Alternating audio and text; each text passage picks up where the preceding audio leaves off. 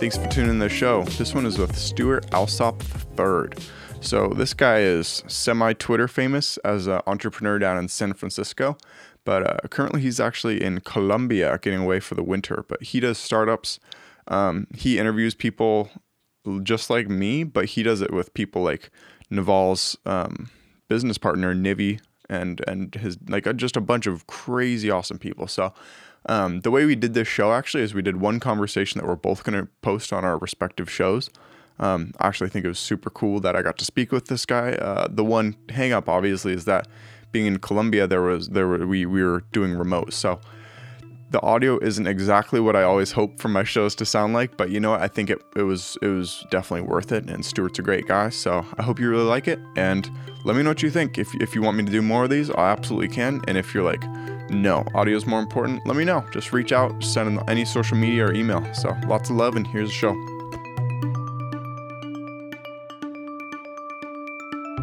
Welcome to a special episode we got today. We're doing a collaboration between Talks with Tiger and Crazy Wisdom.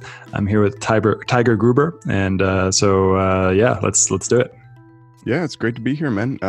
Be here as in halfway across the world from you, but how's Colombia? You enjoying it? Yeah, Colombia is very cool. I'm up in the mountains above Medellin.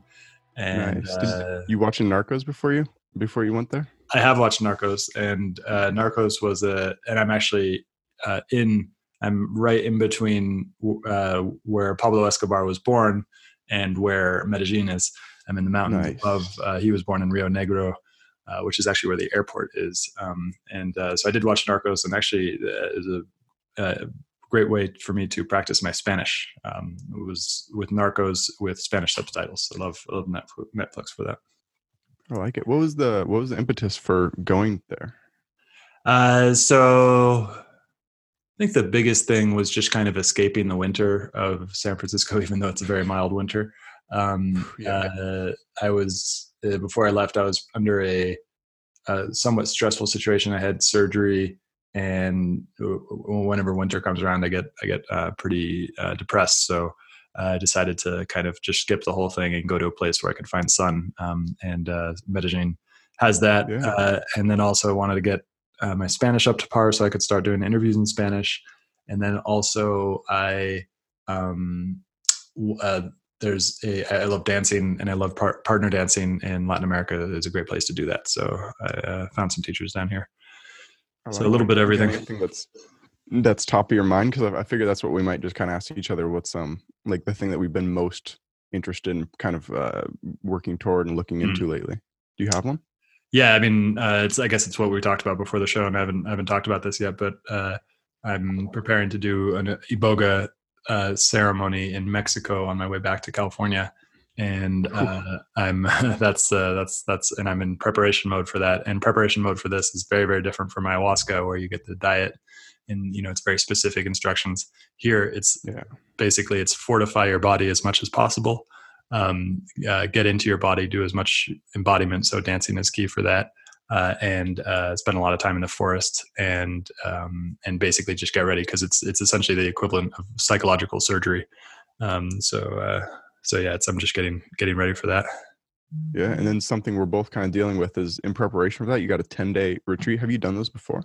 I have. Yeah. And I've done 3 in Vipassana style, but not Vipassana Goenka, Vipassana in the Theravadan Thai monk tradition, because Goenka, most people associate Vipassana with Goenka, and Goenka is from Burma.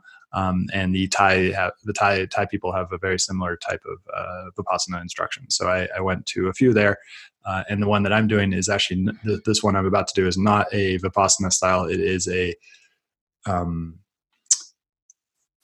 tantric yoga, but that's with a K. So it's essentially yoga descended from a philosophy from 9th century AD, Kashmir, India, and and I'm very excited about this one. I've done this one before as well, and it is pretty powerful. The reason why I don't go into as much Vipassana, particularly the Goenka style, is because they don't have much space for movement. And I think movement is really key when you're doing 10-day meditation retreats. So that's the main yeah, that's actually something that's kind of persuading me into a different style, is because I went to a Power of 8 session recently where you're just sitting cross-legged for 2 hours and you barely move at all. And I'm like, that was kind of a lot on the body. And so I'm thinking 10 days of pretty much, because the goal of Goenka is eventually to not move for the entire hour.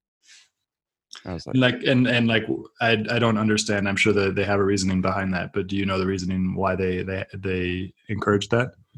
Yeah, so a big part of it is actually just being aware of the pain and like what does it mean. And I think like I obviously haven't gone through it yet, so I'm talking on my ass. But like, just when you experience pain that isn't like, okay, I'm going to be long term like deformed from this, or like this is actually injuring me. Just to kind of like as a way to get over it and be like, it's not the end of the world. Like you stub your toe and you can just look at it passively as a watcher, as you mentioned, but or as you mentioned before the show. Yeah. So I don't know. It feels like a no pain, no gain type of thing. And I think that's a false, like, why, what's the point? Pain, there's enough pain in life itself to actually it's just uncover the pain that's already inside of us already, that we've kind of pushed away. And well, yeah. So interestingly enough, I actually think it helps with physical, like, do you have physical pain or just mental anguish or? No, physical pain. Yep. Yeah. So back or shoulders or what?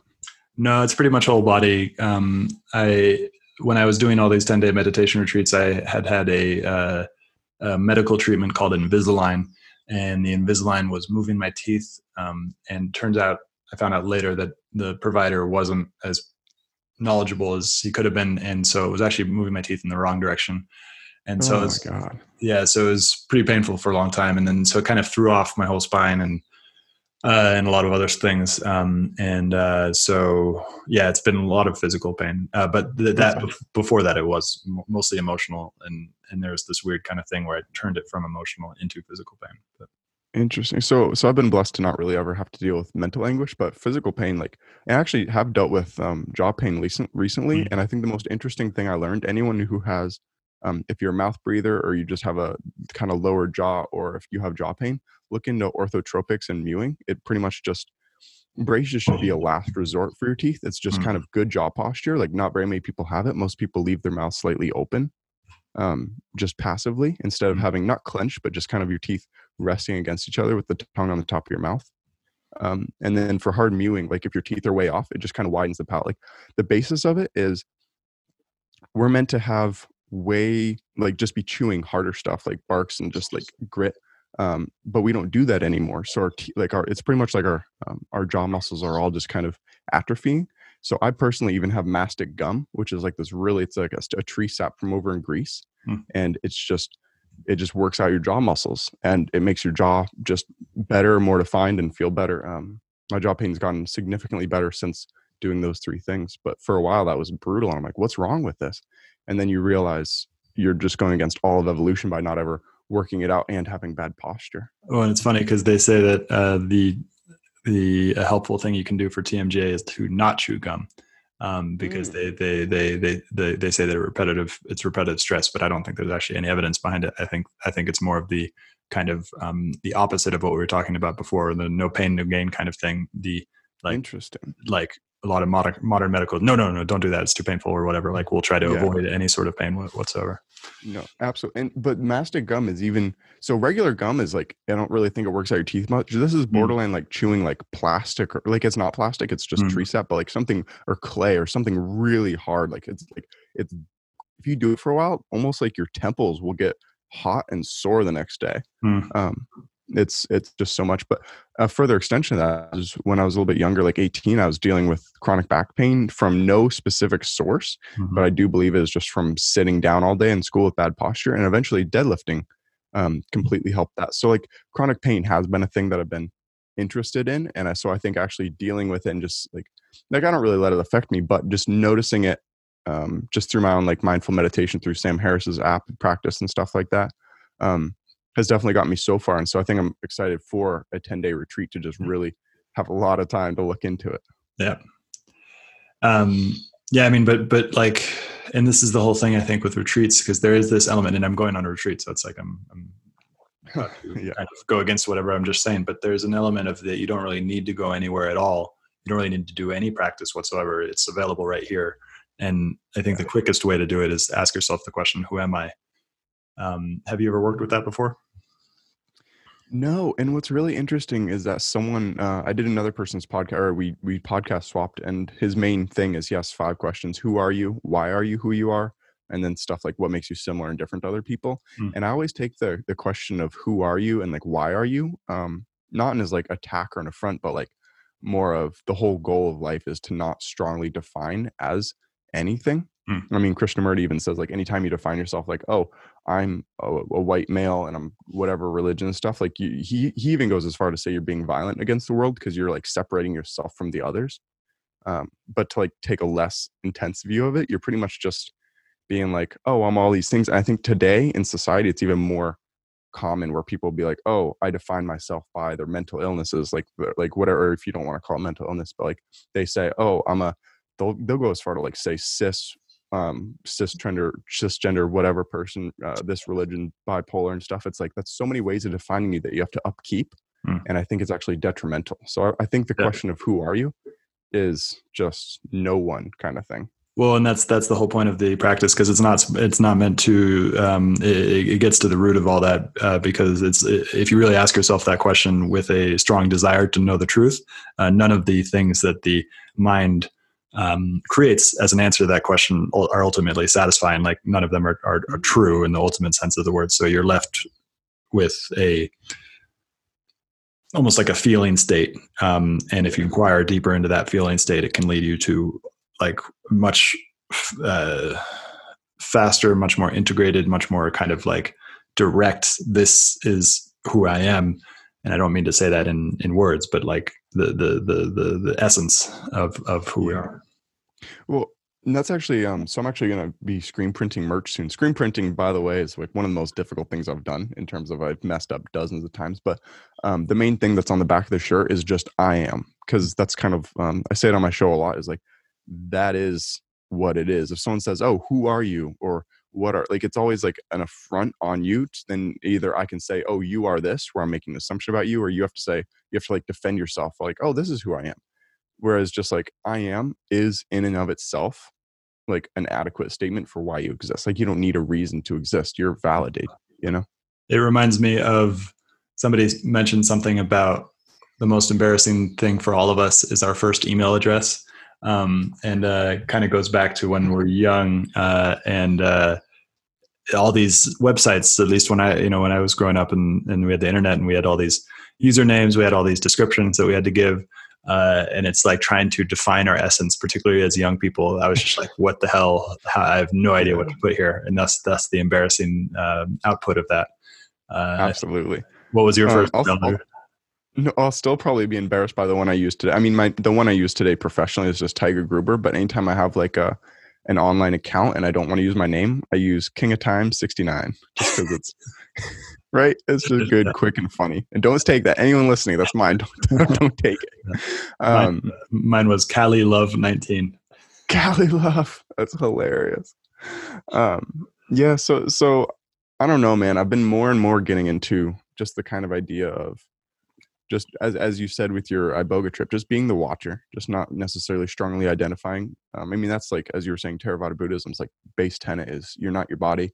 And then further than that, you're not even your thoughts, right? Mm-hmm. I could be wrong. Have you ever experienced that? An actual experience of not identifying with the body? Yeah, so absolutely. I haven't tried ketamine, but that's what I'm looking forward to trying next. But I have done DMT extensively, almost daily or multiple times daily for a couple months, like 3 months. And not every time by far. It's almost not even dose dependent. Like I would do my largest dose and almost not even feel it. And then I do 20 milligrams in a vape, and I would completely leave my body. If it was in a pitch dark room with no loud sounds going, the most interesting thing, it's gone. And I don't know if I was gone for, like, I mean, people always say it's so colloquially like, oh, forever or one instant, but it's really like you leave, and then when you come back to your body, like I just remember vividly like gripping the blanket and being like, oh my God, I'm still here. Like, just so grateful that I was still like that. I still had more time left in this in Tiger. You know, I was like, holy shit. And then I did it again. No, I'm kidding. What was what is the intention behind doing DMT? Yeah, so I actually go against that whole sacred and you need intention and all that stuff for me. Because I've experienced it a lot of times and actually have a whole theory on it, like a theory of everything that has to do with DMT. And I think it's a lot more sane than most people's. But my intention behind it was interesting. Actually, my first time ever doing it, I just heard Mike Tyson talking about on the Joe Rogan show. And I was like, you know what? I want to try that. So I looked it up online. I ordered all the ingredients. I made it. And, you use naphtha and just these toxic like ingredients. And then I was sitting there like vaping it early in the morning. And it felt like I was like it felt like a lot like other psychedelics, but way stronger. I'm like, oh my God, I could die. I'm like, I don't know anyone who's actually done this in real life. The people on the internet could have just been fucking with me and I could have just killed myself. And I just remember just like having the most profound experience ever because of that. And then I really was forced to think, I'm like, Jesus, why am I doing this? And I was like, well, just to see what it's like. Like while I'm here, I experiment around with everything available that won't like permanently injure me. I think, like I would have hated to make it to the end of my life and be like, oh, I didn't try something that I could have. Exploration. Or exploration. Cosmonaut.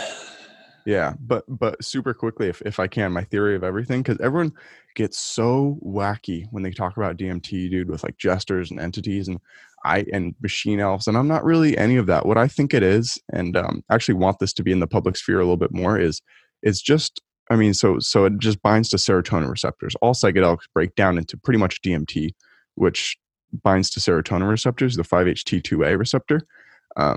And then if you look it up, when you die, or at least when rats die, they'd give them, they'd kill a rat, but they'd be measuring its serotonin levels as it did, and it just spikes when you die. And I've like put this out on Reddit, and people are like, oh, what? So you think DMT turns into serotonin? I'm like, no, I think it just binds to the receptors. I'm thinking all it is just serotonin, and melatonin is so similar. And who knows if that's what causes dreams? But at the very least, when I take melatonin, I have way more intense dreams that night. Yeah. So I really think that DMT is just like exogenous serotonin. I think we do spike our serotonin when we die. So taking DMT is the closest thing to experiencing that. And I do believe that you could probably get there through Wim Hof breathing and meditation, but I don't think it's actually DMT in the brain. I think it's just serotonin, which is already in there. That's interesting. Have you read the book Psychedelic Information Theory?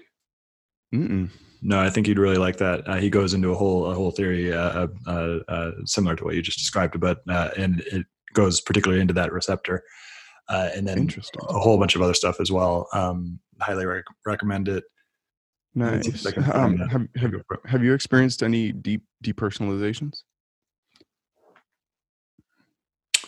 Depersonalization, does that mean not identifying? What do you mean? Mm-hmm. Yeah, not being your person, like no longer like identifying with your body, being just the consciousness.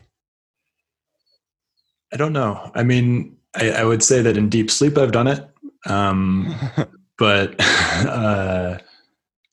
yeah, sometimes shallow sleep, honestly. Interesting. Like when I'm in the space between being awake and asleep. Like often I'll wake up in the morning. That's my absolute favorite time. I'll sometimes set like alarms like 30 minutes apart, and knowing full well I won't wake up for them, just to kind of stay in that zone. When I think, I mean, you don't experience any physical sensations. You are just your mind thinking.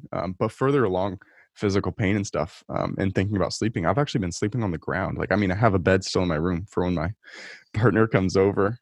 She won't sleep on the ground with me for obvious reasons, but it's been unbelievable. And I would suggest everyone try it, with little to no pillow and just blankets on the ground.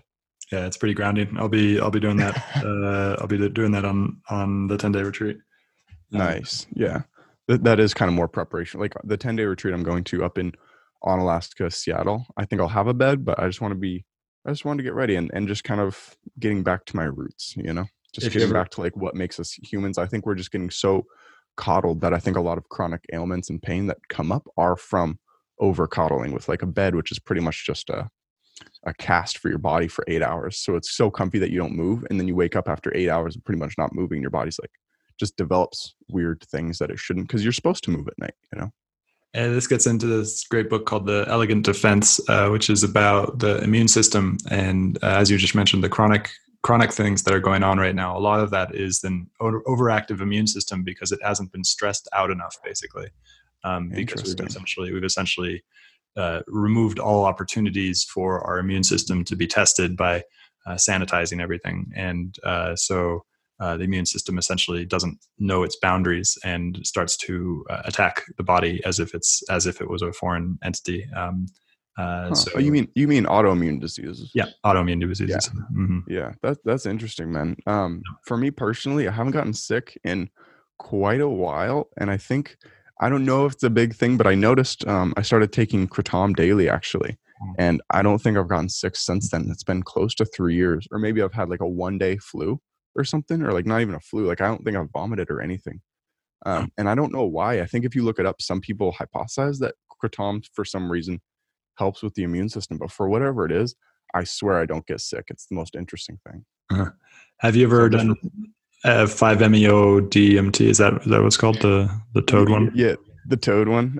No, and I don't know if I have too much interest in it. I would if it was just the fact that like on that one you can vomit way easier. And for me personally, whenever I take psychedelics, I like taking them alone. So that I don't think that would match up well for me. And I take them alone purely because I don't really want someone just looking. The idea of having a sitter, like someone who you trust fully.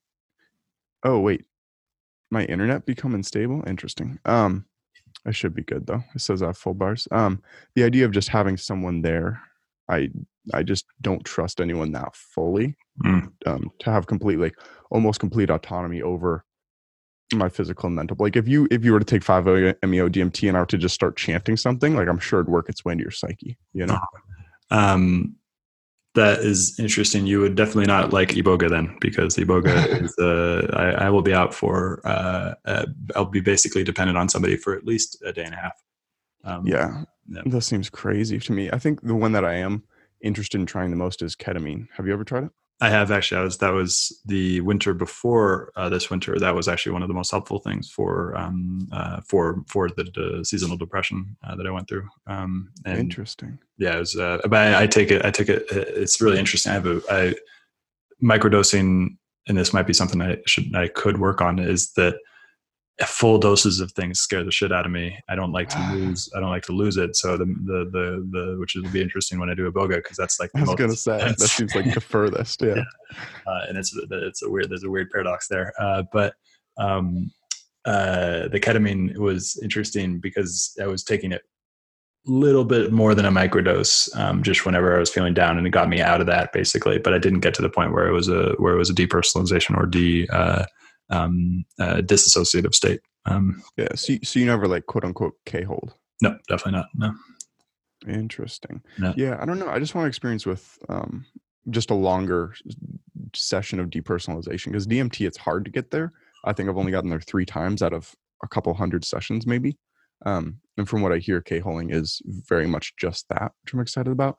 But I'm excited. I don't know, dude. I've been really curious about if consciousness is actually the antithesis of happiness, because whenever I'm happiest, like it feels like my consciousness is at its lowest state. Like I'm the least aware that I'm in the moment. As soon as you become like you're having sex with your partner or something, or you're you're doing something where you kind of get into a flow state, and then as soon as you start being conscious of it, you ruin. You have it takes you out of it so much that it's less enjoyable. Yeah, I think this gets into a helpful Sanskrit term that goes into a way of thinking that we don't have, which is ananda versus nanda. So nanda is conditioned happiness, and ananda is unconditioned happiness. And so conditioned happiness is anytime like sex with a partner, anytime you're in the flow state, anytime that your happiness is dependent on conditions. And then, as you said, you notice that, and then you're like, oh, I don't want it to go away. I want it to stay. And then there sets up a trap for suffering. Ananda is supposedly a byproduct, which is a paradox, because how can you get something that is unconditioned? But it's a byproduct of meditation. And I think it has more to do with this kind of serotonin, but a kind of an endogenous serotonin type of thing, which is a completely, when I'm in that state, thinking about it doesn't really change it for me. Oh, interesting. So I don't know if I get that in the sense that like I'm like, oh, I'm there, but I definitely have a baseline of like, I don't think I've gotten mad in any recent memory or sad. Um, like I definitely have like days like I call them, instead of depressed, like just depressed. Like I'll have days where if I'm like just doing like I did 6 shows in a day, and then the next day I drove up for 2 hours to do 2 shows, one with like a congressman and stuff. So like I'm really busy, and then the next day I just don't even want to get out of bed, but I'm not sad during it. I think most people conflate sadness and deep rest as like, oh, I'm depressed in the traditional sense of like, oh, I'm really sad. But depressed, just being in deep rest and like a depressed state, I think is just a time for your body to like rest, reassess, see how you see like what you could do better next time. Hmm. Or like, or even just like tell your body like, hey, you did well. Just rest. Like even if you made a mistake, like at least you learned from it, you know? Hmm. So I almost once you realize that like there's no reason to ever regret something because you did the best that you could at the time. Like even if you are self-sabotaging in some way, like you couldn't have not self-sabotaged till you did it and learned, you know? What's the biggest thing that you've learned from DMT? Oh, so again, I had the 3 depersonalizations. The first one, I came back, I'm like, oh my God, all we have is time. Time is the only thing that we have. It's so important. I just sent, because that was the first time I ever like left my body. I just sent hearts to every single person in my contact list on my phone at like 3 a.m. I was like, oh my God, what am I going to do with all my time? Time is the only thing. And then about a month later, I had another depersonalization where I was like, and energy, what's time without energy? You could have all the time in the world, but if you don't have enough energy to do stuff, it's, if anything, a hell, you know? But then if you have too much energy and not enough time, that's a manic state for the most part. So I think I realized that all we have is our time and energy, and those should both be, you should just look into when you're at your best. I'm actually looking into getting an aura ring. I think the Jack Dorsey tweeted about how he used one during his 10-day retreat, and I looked into it and just kind of like measures a lot of metrics like your body temperature and heart rate and stuff to like when you're sleeping and awake, to just kind of show you when you're doing your best. So I could track like what foods, like you feel really good eating some foods, but then 3 or 4 hours later you start getting inflammation from them and feeling bad. So maybe those are less good for your time and energy, you know? So Mm. I just learned to really respect those 2 things more than anything. Mm-hmm. Time and energy. Yeah, which is why my biggest, what I take as the biggest attack to me is when someone like is willing to like waste my time. Like they're somewhere and they could easily take an Uber. They're like, hey, can you come pick me up a half hour away, drop me off somewhere and come back? I'm like, I would literally pay you money to buy an Uber rather than drive there, because I think time's that important. How do you know it's a waste of time ahead of time, though? Oh, you know what? I've almost started thinking everything's a waste of time. The Kanye quote I like the most is time is extremely valuable, and I love to waste it. But in terms of like how many parties and things have you been to where as soon as you get there, you're like, why did I even come to this? I would be so happy just at home, you know? But there's no way to tell that beforehand. And No. sometimes parties or experiences are like far beyond my expectations, Yes. and lead me to down avenues I would have never gone down. So it's impossible to tell, really.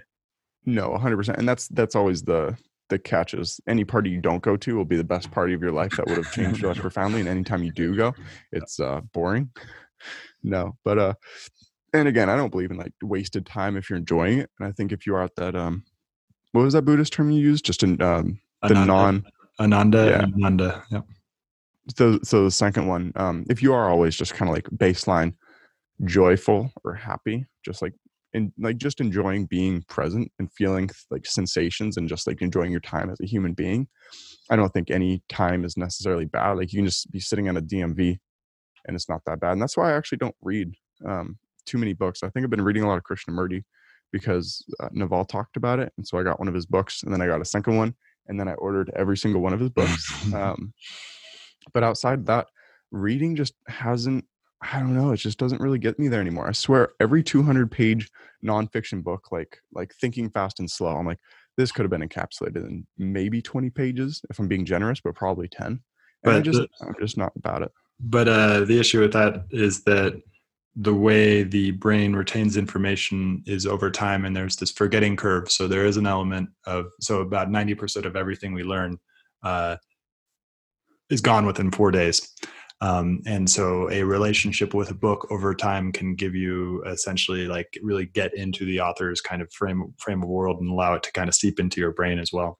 And if you just read an encapsulation usually those lessons are gone pretty quickly. There is something to be said, of course, that that maybe your brain has ways of only getting the most important, relevant information.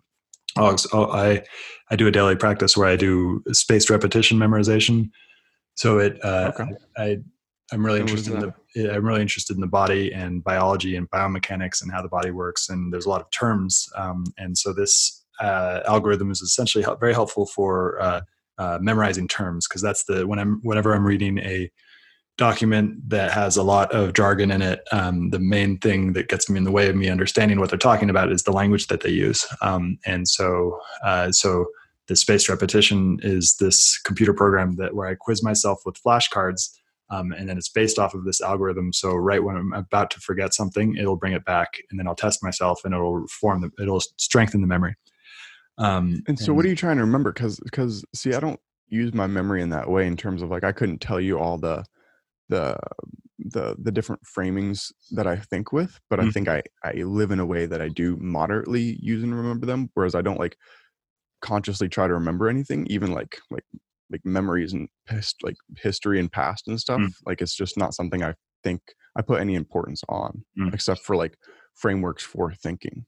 Well, it's for communicating with other people. So this application is mostly used by programmers in order to learn how to program computers, because you can memorize a lot of abstract information. That's communicating with a computer, but it's also used for foreign languages, and I've used it a lot for that. And I think that it's impossible to learn a foreign language unless you're really young without rote memorization. Rote memorization, a lot of people, particularly in the tech community and startups and stuff, like I don't do memorization, but I think it is impossible to learn a foreign language without rote memorization. And then, so that was the first time that I got utility from this thing. And then once I started to get more into the science behind what we're doing when we're doing yoga asana and moving the body, there's this whole new vocabulary that now if I interview a doctor or I interview a physical therapist, I can basically speak with them at the same level and really understand what they're talking about in person, rather than and this isn't to say that you can't impart really valuable, important truths with basic language, because I think that's the most important thing, is to use a basic language. But anytime you're entering Trump I mean, it is. He spoke to people who were uneducated. Not I'm not saying all his voters are uneducated, but I'm saying he used simple words and it cut through the jargon, you know? And remember how the neoliberals would always kind of say that he was unsophisticated and make jokes about him, but that's exactly what you said, is that exactly. Yeah. No. What's so interesting is, and what I'm about to say is extremely ignorant and wrong, just as a heads up, so you can feel free to debate this and whatnot, but I'm actually I have no interest in ever learning a second language, and I almost don't want my kid to learn a second language. Whenever someone says, do you want to learn, like, oh, do you want to learn a second language? I'm like, I would rather be better at speaking English. I think obviously coding has a higher easier to scale, like what your words or your vocabulary when you're coding something. But I think speaking to other people is like the most leverageable thing, like getting people on your side, and just being good at talking, I think is the best skill you can have. And I'd rather be really good at it in one language, and I consider like coding like a second language, kind of like you would be like learning Spanish. So like you probably know 3 languages: English, Spanish, and whatever programming language you chose, or multiple. But for me, I'm like, I think I'm just gonna like I think I unspecialize in a lot of ways, in terms of like I write books and make music and do podcasts and stuff.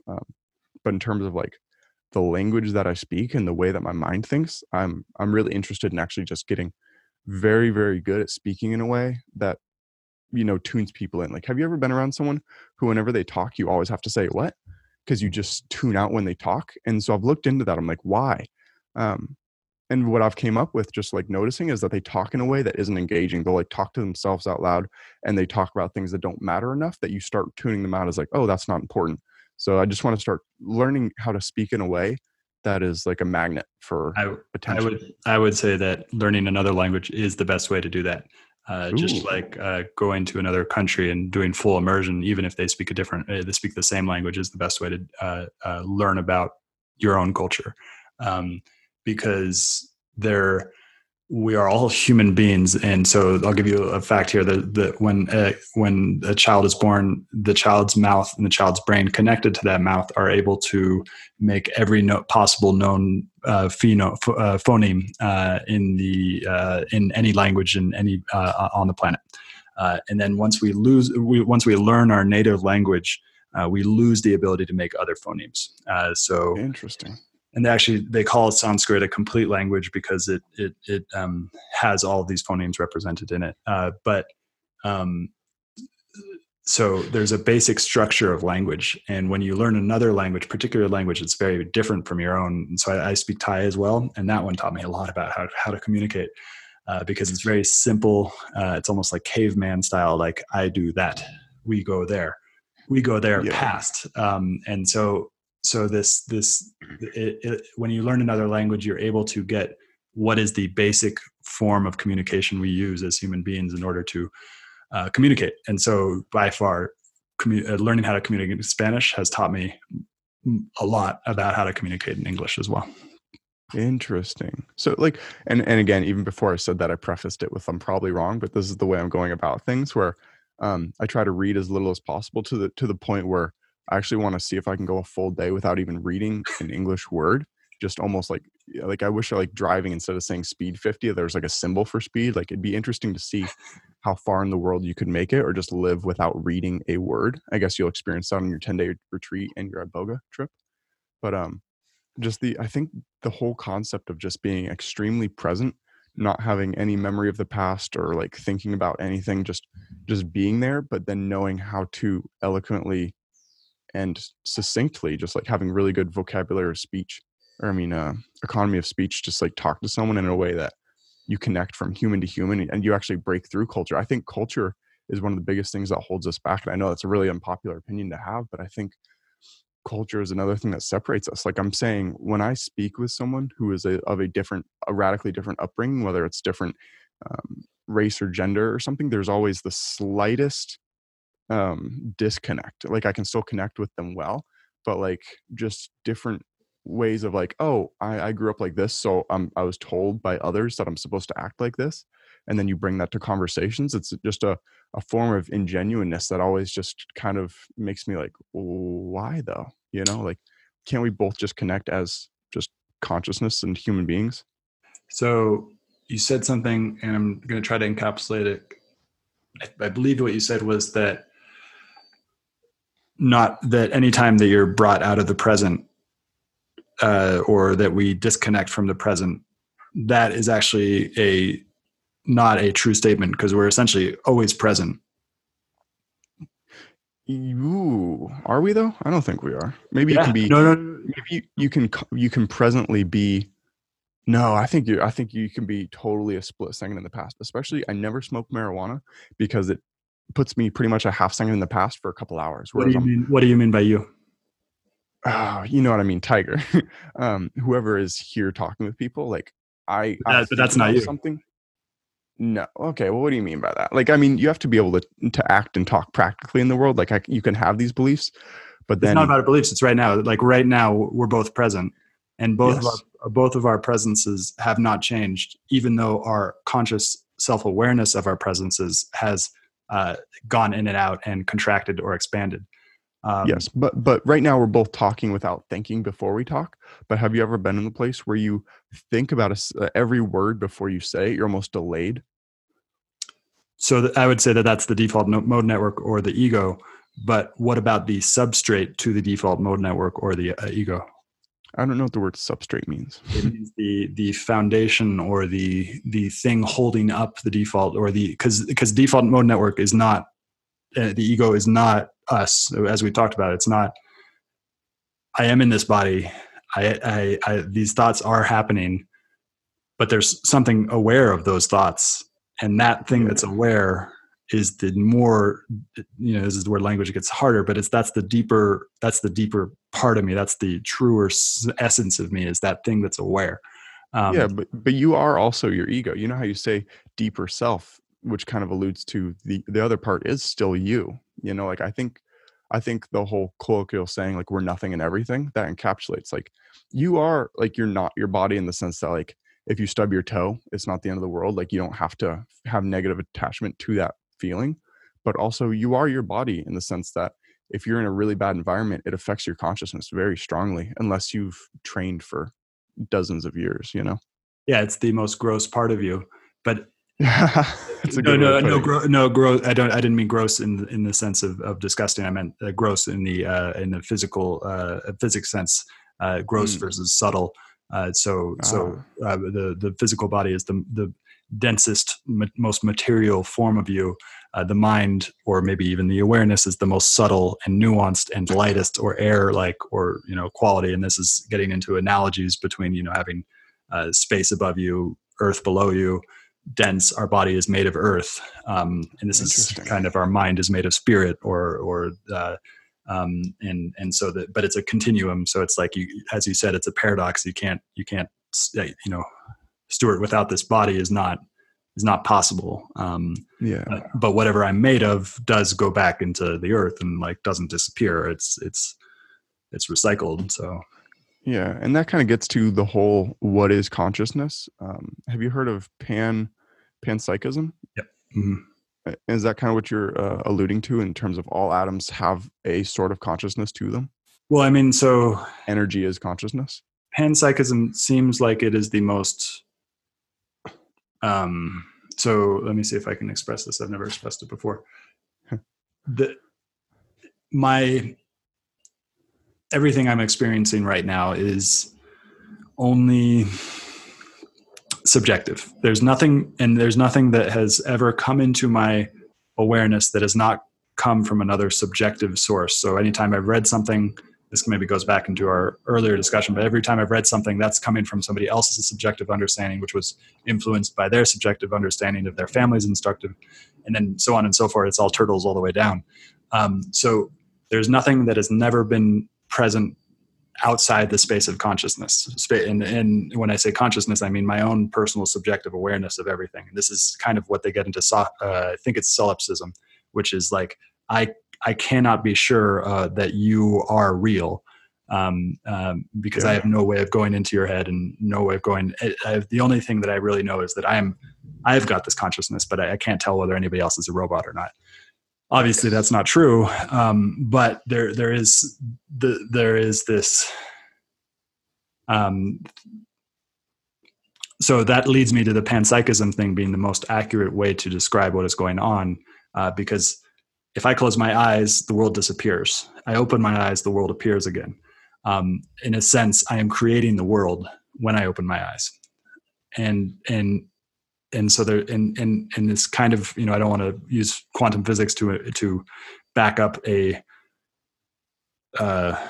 esoteric, metaphysical thing, but the observer affects the observed, and if you're observing something, you're affecting it, and so it does lead me to believe that panpsychism, and it was the first understanding of consciousness as well. It's like if you go back to any hunter-gatherer tribe, they all believe that everything around them is conscious all the time.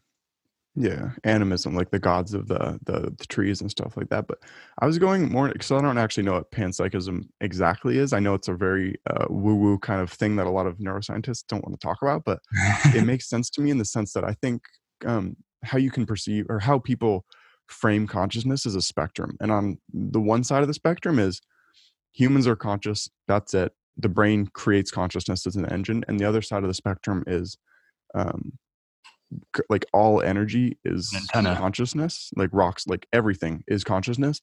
And then so it almost goes in the more complex and complex it is, that it's like more coding. Like a fruit fly has 20 lines of code. Go toward this smell, eat it, breed, and then like rats have more. They have like 200 lines of code, all the way up until humans with the big forebrain have like one of the most complex configurations of atoms in such a way that I don't know if consciousness clicks on once you get to a certain size or a certain number of coding lines. Or honestly, I've kind of been playing around with the thought that what if consciousness is almost like a mutation that maybe it clicked on a long time ago before humans had a big could sustain it, or maybe it just, maybe it clicks on all animals, or maybe it's just us and one other animal. Like, I don't know if it's necessarily this innate thing that happens whenever an animal gets a certain brain size. Mm.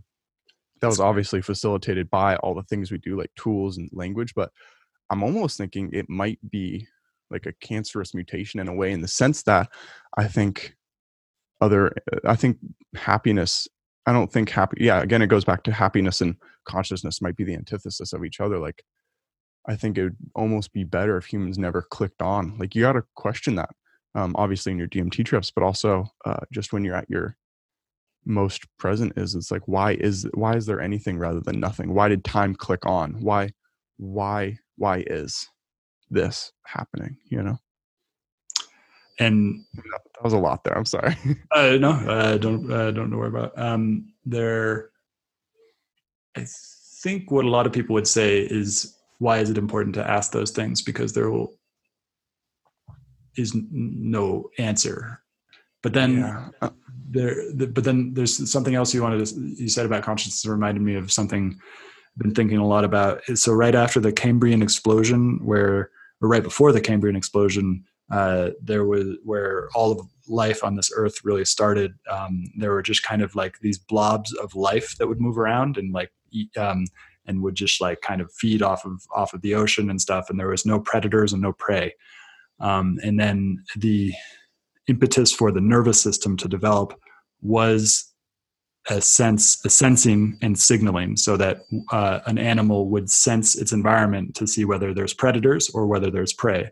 And then due to this evolutionary kind of craziness, highly developed nervous systems were developed in order to either become better predators or to avoid predators, through sensing and signaling. And everything on this planet senses and signals. A plant senses its surroundings, and then releases chemicals in order to kill ants. And then we as human beings have the most highly developed nervous systems. But where I found this piece of information was also in a book that talked about the octopus, and the octopus also has a highly developed nervous system, but it has no spine and it has no vertebrae. But it also developed a highly developed nervous system, which is very, very similar to ours, and they also have very similar eyes to us. So there are two instances of a highly developed nervous system developing in wildly different life forms. And so it tends to make us think that something about this gets into the question of like progress. And because I believe in the East, this might be a wild overgeneralization of Eastern philosophy, but Eastern philosophy doesn't really have this kind of notion of progress. Because your being is perfect, our being is perfect, our awareness is perfect as it is. There is no sense of progress. But in the West, we have a long tradition of thinking about progress, and like in evolution, is kind of like, it seems like that it's progressing towards some sort of goal. But most people would say, no, there is no progress. It's all random. There's only a random element to this, and there is nothing structured. But I don't think they have enough evidence to make that claim. Interesting. Well, I definitely think there's progress, in the sense that, I mean, not to jerk him off too hard, but like Krishnamurti, his whole thing is like, we all desire one thing. What do we desire? The betterment and the progress of ourselves. We want to be better. Even if you're helping someone else, you're doing it because you know it'll bring you longer lasting betterment and happiness, So I think there is progress in the sense that we all want to progress in life. We want to be in a more happy, and stable, happy, healthy, wealthy, and free. We all want those four things. I think we work toward it. But in the same sense, I also don't think any of this was necessary. Like, this is kind of a like two thoughts that are completely different, but I hold them at the same time. Like one of my other things. So on the shirt, there's going to be "I am" on the back.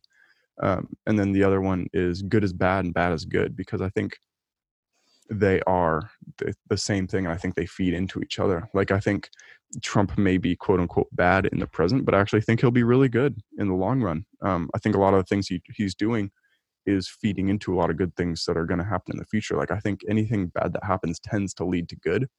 And if you try to do good, you're like, oh, let's not kill this spider in my house if you're a maniac.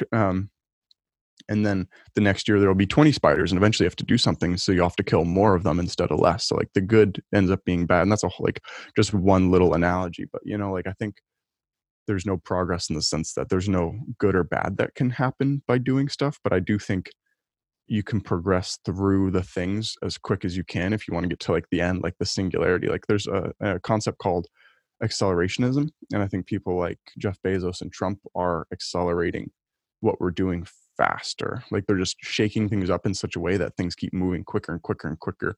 And who knows if the end of accelerationism is self destruction, but I have hope and faith that it is a better singularity. Something like technology gets to a place where we all can just meld consciousness or whatever, or you can like you get a big as soon as scientists hit it, it's like everyone just gets a you win kind of thing, like you would in Plague Inc. Like after everyone dies, you get like a you win, like I don't know, but the opposite, good instead of bad. So I only got about 5 minutes left, and I think I might open a can of worms here that will be longer than 5 minutes. But good and bad. I think the reason why most people who meditate long enough come to the conclusion that good and bad are just can be dispensed with at the abstract level are because ultimately we don't really know whether Trump is good or we don't really know whether Trump is bad. We have hopes or we have fears over whether Trump or Jeff Bezos or the singularity or all these different things. But ultimately, from where both of us are sitting right now, we have absolutely no idea what's going to happen past 5 years from now, past 3 years from now. I would even venture to say that we have no idea what's going to happen over the next day. So good or bad are relative subjective terms that are placed in somewhat arbitrary ways over highly nonlinear, complex, very, very like unpredictable circumstances. But because we have these brains that have essentially found evolutionary benefit from finding meaning and linear narratives out of this nonlinear world, we are kind of over and over and over again attempt to place things into buckets of good or bad. So I don't know if I think we don't know. I agree 100%. And if you take that so far, it gets to the place where there's almost no need to ever talk because like say anything, but then it's fun to just kind of ignore all of the things that you get from meditating because you're like, well, it's still fun to enjoy and participate and act in the world, Yeah. And some people do go all that way, and they take vows of silences for 20 years. Yeah, because I mean, I've definitely been at there where it's like I don't want to do anything. I would be super happy just to exist, just to enjoy consciousness and just being present till the end of my days. But then I'm like, no, it's fun. It's fun to act in the world. It's enjoyable. Like I'm consciously accepting the pleasure pain cycle that I'm engaging in. Like I would rather live on a roller coaster than on a treadmill kind of thing. I think most people would agree with that, even if they might say that they don't agree with it. Well, unconsciously agree with it because people do engage in sadness. Like they get into a relationship when they know the other's going to move in a year, and then they get so sad. It's just the fact that they get caught up in it. They get caught up in the sadness. It's like, no, enjoy the good parts, but then realize that you fully kind of brought on the sadness, like the attachment or the whatever you engaged in the sad cycle. Like man up and take it, Cool. This has been a lot of fun. Anybody who's listening should both go subscribe to the Crazy Wisdom podcast and to Talks with Tiger. Thank you. Yeah, absolutely. And hey, man, I would love to have an in-person conversation with you next time you're back in the States. Yeah. Do you ever come down to San Francisco? Where are you? Portland, right? I could absolutely fly down for a show. That'd be awesome, man. Because I'm just up in Oregon, Eugene, Oregon. I could drive down, or I could just fly down. I might be going to Santa Cruz this summer to speak with a friend too. Oh, cool. Well, I'm very close to Santa Cruz. So, when are you getting back to San Francisco? I'll be back March 10th. All right. You heard that, Stuart's stalkers, March. No, March 22nd April 22nd is when I'm doing the Vipassana retreat. I'll probably head down in June. So cool. It'll be awesome, man. I appreciated your time and I love talking with you. I'll look forward to speaking with you in person. Cool. We'll meet up. All right. Yeah.